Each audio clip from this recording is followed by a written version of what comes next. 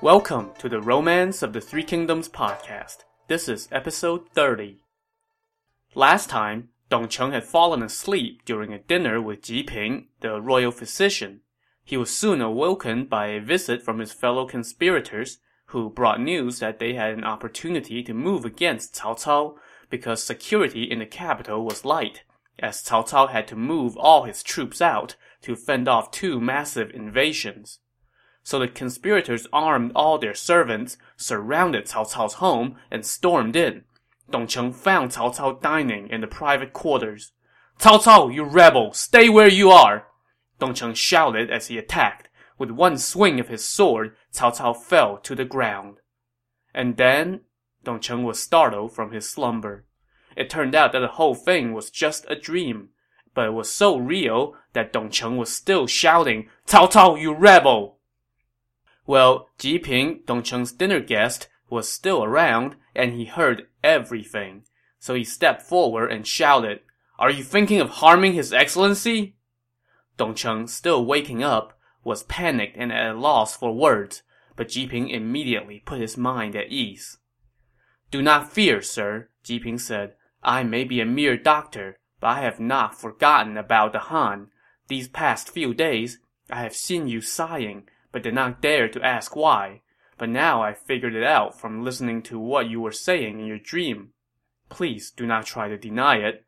If there is anything I can do to help, even if it means risking the lives of my entire clan, I would have no regrets." At this, Dong Cheng covered his face and wept. "I worry that you are not being sincere," he said. Well, to prove his sincerity, Ji Ping bit one of his fingers to swear an oath.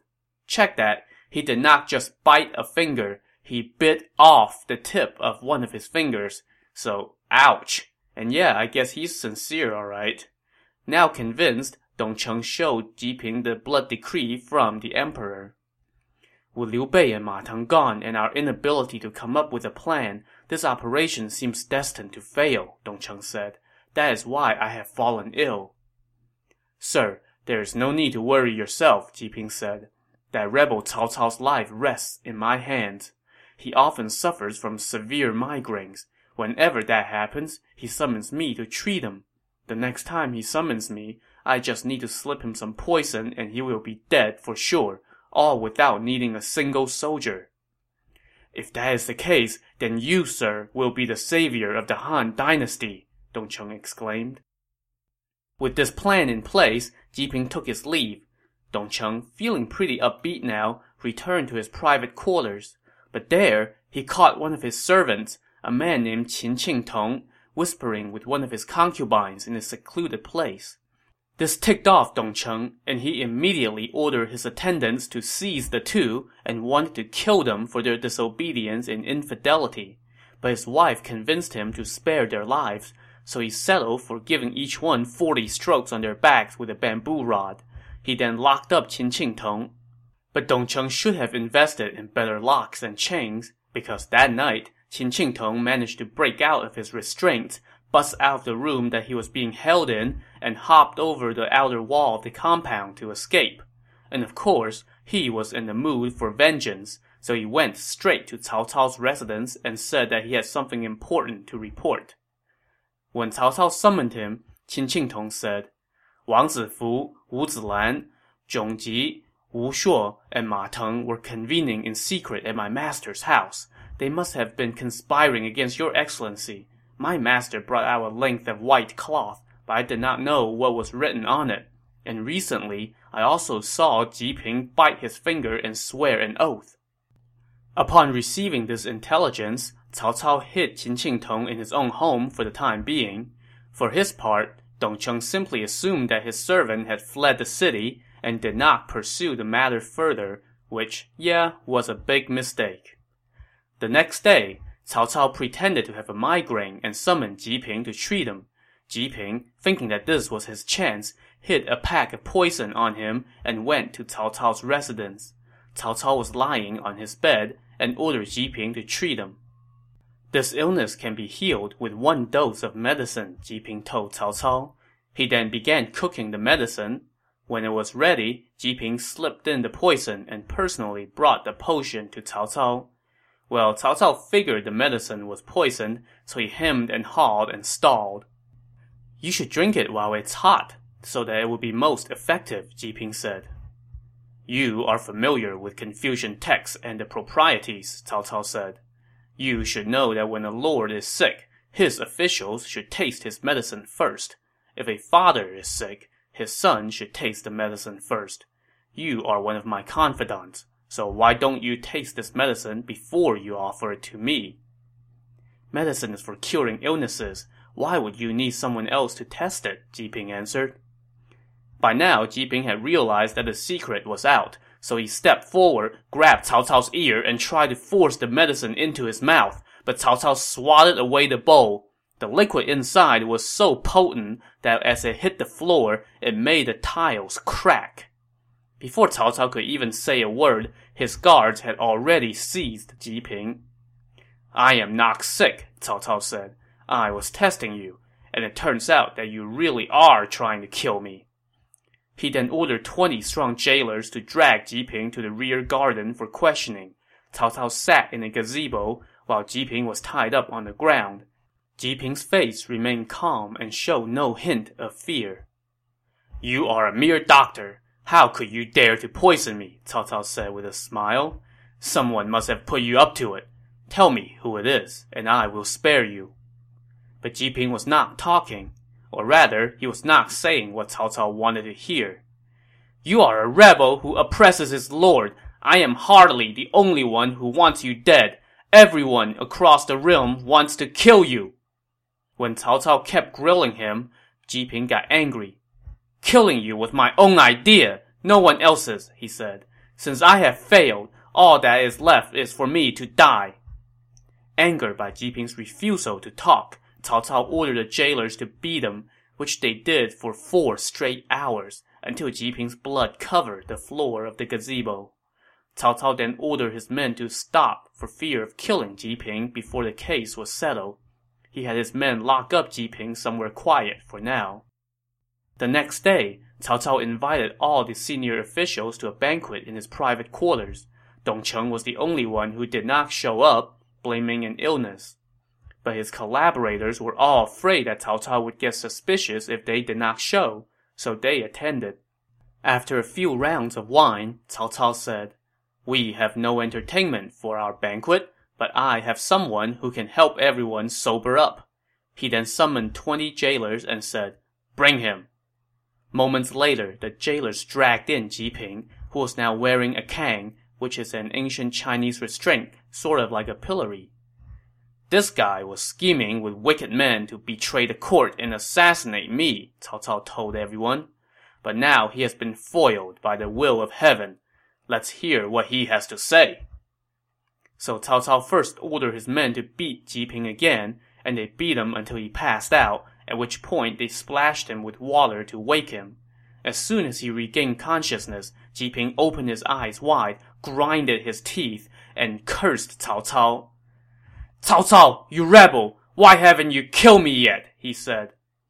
"You have 6 collaborators, so that would make 7 of you altogether, right?" Cao Cao asked. But Ji Ping refused to answer and just kept on cursing Cao Cao. At this point, the 4 collaborators in attendance, Wang Zifu, Wu Zilan, Zhong Ji, and Wu Shuo, were sitting on pins and needles. Cao Cao ordered his men to keep beating Ji Ping and keep splashing him with water to keep him conscious. Yet, Ji Ping never wavered and showed no sign of begging for mercy. Denied a confession, Cao Cao eventually ordered his men to take Ji Ping away. After this, entertainment, the banquet broke up and the officials took their leave. However, Cao Cao asked the 4 collaborators to stay for dinner. These 4 were scared out of their wits by now, and they had no choice but to stay. "I don't mean to keep you, but I wanted to ask you something," Cao Cao said to them. "What were you 4 discussing with Dong Cheng?" "We have not been discussing anything of importance," Wang Zifu replied. "What was written on the white cloth?" Cao Cao pressed him. The collaborators tried to pull a "white cloth? What white cloth?" But now Cao Cao summoned Qin Qingtong, the disgraced servant who had betrayed Dong Cheng, to dispute the collaborators' denial. "Where did you see a white cloth?" Wang Zifu asked him. "The 6 of you gathered in a private place and signed your names on the cloth," Qin Qingtong said. "There is no point in denying it." "This scoundrel was committing adultery with one of Dong Cheng's concubines and was punished for it," Wang Zifu said to Cao Cao. "So he's making this up to try to get revenge. You cannot believe him." "If Dong Cheng did not instruct Ji Ping to try to poison me, then who did?" Cao Cao asked. The collaborators all said they had no idea, but this was getting them nowhere with Cao Cao. "If you confess tonight, you might still be spared," Cao Cao said. "If you wait until the truth comes out, it will be too late." Still, the collaborators maintained their innocence, at which point Cao Cao ordered them to be arrested and locked up. The next day, Cao Cao led an entourage to Dong Cheng's residence, and Dong Cheng had no choice but to come out and greet him. "Why did you not attend last night's banquet?" Cao Cao asked. "I was stricken with a minor illness, so I dare not go out," Dong Cheng said. "You must have been sick with worry for the country," Cao Cao said. This caught Dong Cheng off guard, and he did not know what to say. "Do you know about Ji Ping?" Cao Cao continued. When Dong Cheng said no, Cao Cao scoffed. "How can you say you know nothing?" He then turned to his men and said, "Bring the cure for the imperial brother-in-law's illness." As Dong Cheng watched helplessly, 20 jailers dragged in Ji Ping and threw him down at the foot of the steps. Ji Ping once again started cursing Cao Cao. "This man," Cao Cao said to Dong Cheng as he pointed at Ji Ping, "has implicated Wang Zifu and 3 others in a plot to poison me. I have already arrested them. There is still just one person who is at large." Cao Cao then turned to Ji Ping and said, "Who instructed you to poison me? Confess, now!" "It was heaven that instructed me to kill the rebel," Ji Ping shot back. This continued display of defiance angered Cao Cao, and he ordered his men to beat Ji Ping once again. By now, Ji Ping's body was covered with wounds from the repeated torture. As he sat and watched, Dong Cheng felt as he was being stabbed in the heart. After the beating went on for a while, Cao Cao asked Ji Ping, "Why are you missing a finger?" "I bit it off when I swore to kill the traitor." "Well then, let's cut off your other 9 fingers to help you swear your oath," Cao Cao said. He then had his men cut off the rest of Ji Ping's fingers. Still, Ji Ping did not waver. "I still have a mouth to eat the rebel, a tongue to curse the rebel." Well, since he mentioned it, Cao Cao obliged him and told his men to cut off his tongue. But at that moment, Ji Ping said, "Please don't. I can't take this torture anymore. I will confess. Please untie me first." When Cao Cao's men untied him, Ji Ping stood up, bowed toward the palace gates, and said, "It is heaven's will that your servant could not rid the country of this rebel." As soon as he finished bowing, Ji Ping ran head first into the stone steps and killed himself. Cao Cao showed no leniency even after his death, as he ordered his men to dismember Ji Ping and put his body parts on public display. Cao Cao now turned his attention to Dong Cheng. He ordered his men to bring forth Qin Qingtong. "Do you know this man?" Cao Cao asked Dong Cheng. "So that's where this slave ran off to. I am going to kill him," Dong Cheng said angrily. "He is witness to a treasonous conspiracy. Who dares to kill him?" Cao Cao said. "Your Excellency, you cannot believe the words of an escaped servant," Dong Cheng said. "I have already arrested Wang Zifu and the others, and they have already confessed. There is no point in you denying it," Cao Cao said. He then ordered his men to arrest Dong Cheng and search his sleeping quarters. Sure enough, they found the emperor's decree and the pledge with all the conspirators' names on it. "The gall of you vermins," Cao Cao said with a smile as he read the 2 documents. He then gave the order to arrest everyone in Dong Cheng's household. This done, Cao Cao returned to his residence and showed the decree and pledge to his advisers. He wanted to depose the emperor and put someone else on the throne, but Cheng Yu was against it. The reason your excellency can make your influence felt across the land and make the kingdom obey your commands is that you are acting in the name of the house of Han. Right now, we have not yet pacified the various lords of the realm. If you depose the emperor at this moment, it will give them an excuse to wage war against you. Cao Cao was swayed by this argument, so he decided to leave the emperor on the throne and settle for executing the 5 arrested conspirators and their entire families, which total some 700 people. Everyone who witnessed this massacre, be it officials or commoners, could not help but shed a tear. But Cao Cao still was not mollified. There was still the matter of Dong Cheng's sister, who was one of the emperor's consorts. So Cao Cao stomped into the imperial palace with sword in hand to kill her. At this time, consort Dong was 5 months pregnant. That day, the emperor was sitting in his private quarters talking with Empress Fu about why they had not yet heard anything from Dong Cheng. Suddenly, they saw Cao Cao enter with his sword and a look of anguish, which made the emperor turn pale. Does your majesty know that Dong Cheng was conspiring to commit treason? Scared out of his wits, the emperor replied, But Dong Zhuo has already been killed. Not Dong Zhuo, Dong Cheng, Cao Cao shouted.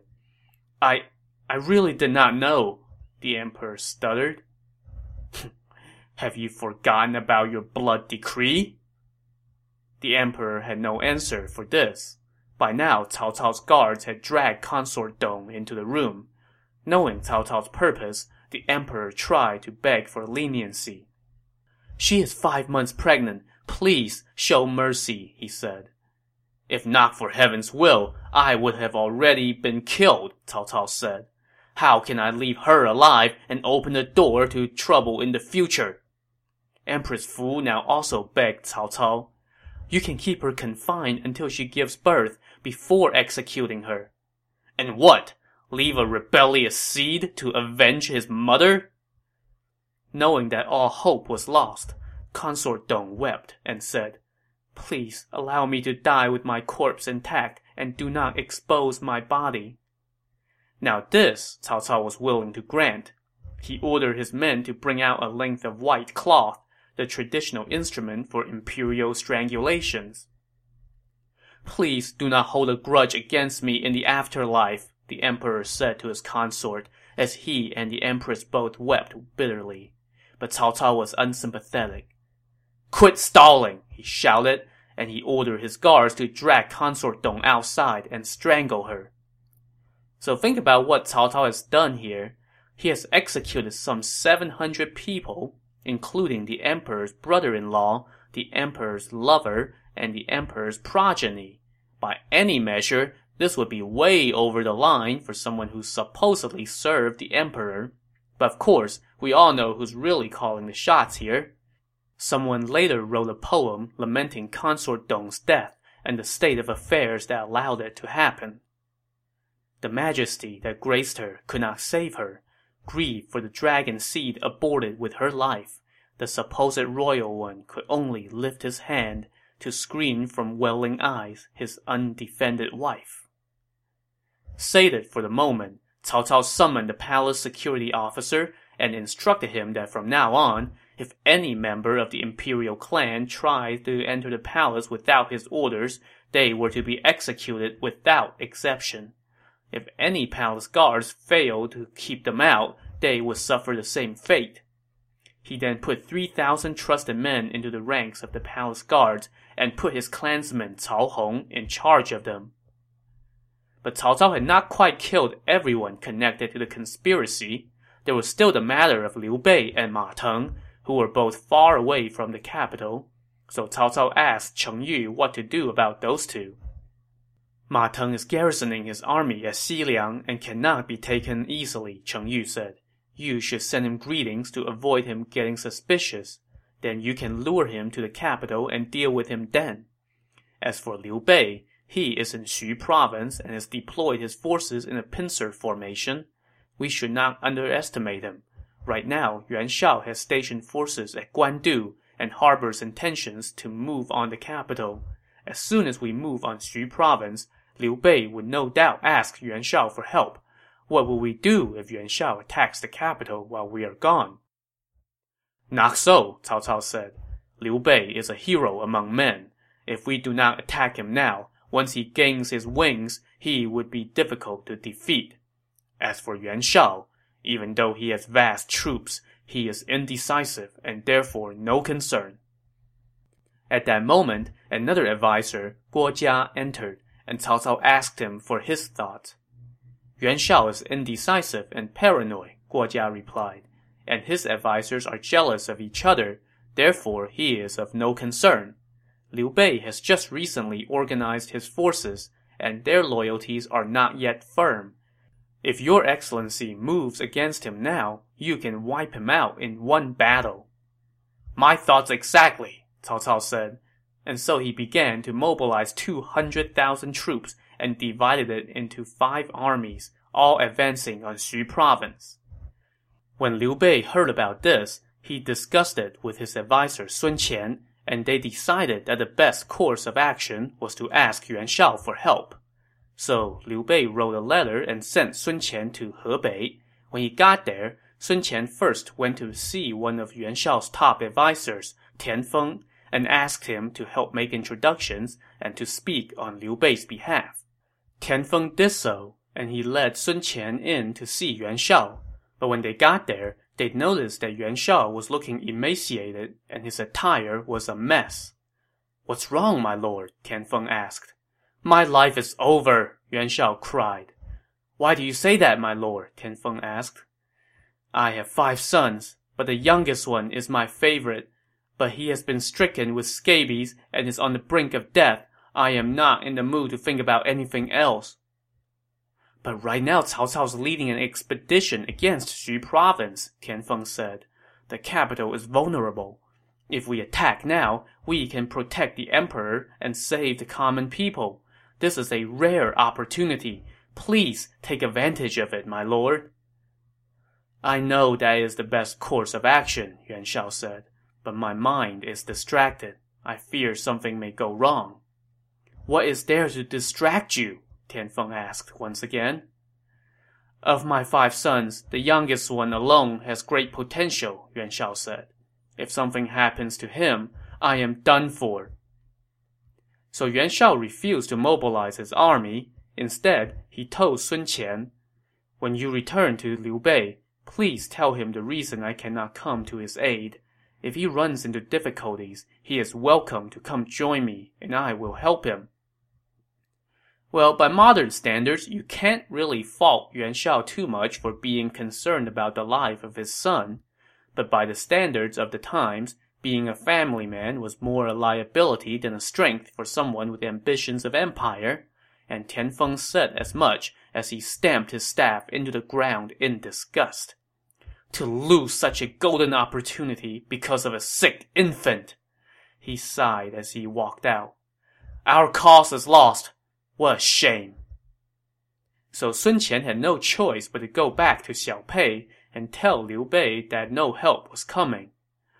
So what do we do now? A stunned Liu Bei asked. Brother, do not be concerned, Zhang Fei said. Cao Cao's army is traveling a great distance to get here, so they must be tired. If we raid their camp when they first get here, we can defeat them. I had always thought you were all brawn, Liu Bei said, but you used deception to capture Liu Dai, and now this suggestion does fit with the art of war. So Liu Bei consented and prepared his forces for a raid. Meanwhile, as Cao Cao led his army toward Xiaopei, a sudden gale kicked up and, with the sound of a loud crack, snapped one of the banners. Cao Cao ordered his forces to stop as he assembled his advisors to ascertain what this omen meant. Which direction was the wind blowing from? What color was the banner that broke? Xun Yu asked. The wind came from the southeast and broke a blue and red banner on the side of our formation, Cao Cao said.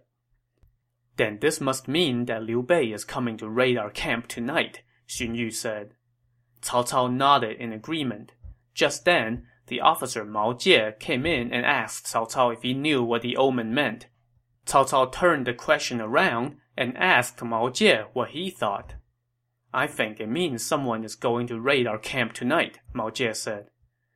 Well, either there were a lot of fortune tellers on Cao Cao's staff, or this night raid idea was so obvious that everyone thought of it. I mean, even Zhang Fei thought of it, after all. Heaven is on our side, Cao Cao said. We must be on the lookout. So he divided his army into 9 squads. Only 1 squad would stay in the camp as lure, while the other 8 lay in hiding outside. That night, the moon was dim. Liu Bei and Zhang Fei each led a force out of Xiaopei, with Liu Bei on the left and Zhang Fei on the right. They only left Sun Qian to guard the city. Zhang Fei, thinking that his plan was about to succeed, led his light cavalry in front and stormed into Cao Cao's camp. But there, they only found a small number of enemy troops. Just then, torches lit up all around the camp, and the cries of soldiers rose up in every direction. Zhang Fei knew that he had fallen for a trap. Before he could get out of the camp, 8 squads of enemy forces arrived from 8 directions, led by Zhang Liao from the east, Xu Chu from the west, Yu Jin from the south, Li Dian from the north, Xu Huang from the southeast, Yue Jin from the southwest, Xiahou Dun from the northeast, and Xiahou Yuan from the northwest. So not only was Zhang Fei surrounded, but he was surrounded by Cao Cao's best generals. Zhang Fei rode here and there, and he tried to fend off attacks from all sides. But while he was busy doing that, his men were busy defecting. Remember, these guys were all Cao Cao's soldiers not that long ago, and now that things were going sour for Liu Bei, they quickly surrendered. As Zhang Fei was fighting, he ran into Xu Huang, and they tangled for a long while. Then Yue Jin arrived from behind, and Zhang Fei knew that he was outnumbered, so he carved out a bloody path and managed to break out, with only a few dozen riders by his side. He wanted to return to Xiaopei, but the path back to the city was cut off. He thought about going to Xiapi, where Guan Yu was stationed, but then he was concerned about being cut off in that direction as well. With nowhere to go, he decided to seek refuge on Mount Mangdang, which he had done once before when things did not go well in battle, so off he went. Now, as for Liu Bei, when his forces neared Cao Cao's camp, roars rose up, and an army stormed out from behind him and cut him off from half of his troops. Then Xiahou Dun got there, and Liu Bei knew that he was in over his head, so he turned and ran. When he looked back, Liu Bei saw that he only had 30-some riders with him. He tried to turn towards Xiaopei, but saw flames rising up in the city, which could not be good. So he turned towards Xu province and Xiapi, but there was a sea of enemy troops between him and those destinations. With no way to get through, Liu Bei thought, Yuan Shao has said if I run into difficulties, I can go join him. Why not take him up on it and seek temporary refuge there and figure out what to do next? So he rode toward Qing province, one of the provinces under Yuan Shao's control. Along the way, one of Cao Cao's generals, Li Dian, blocked his way.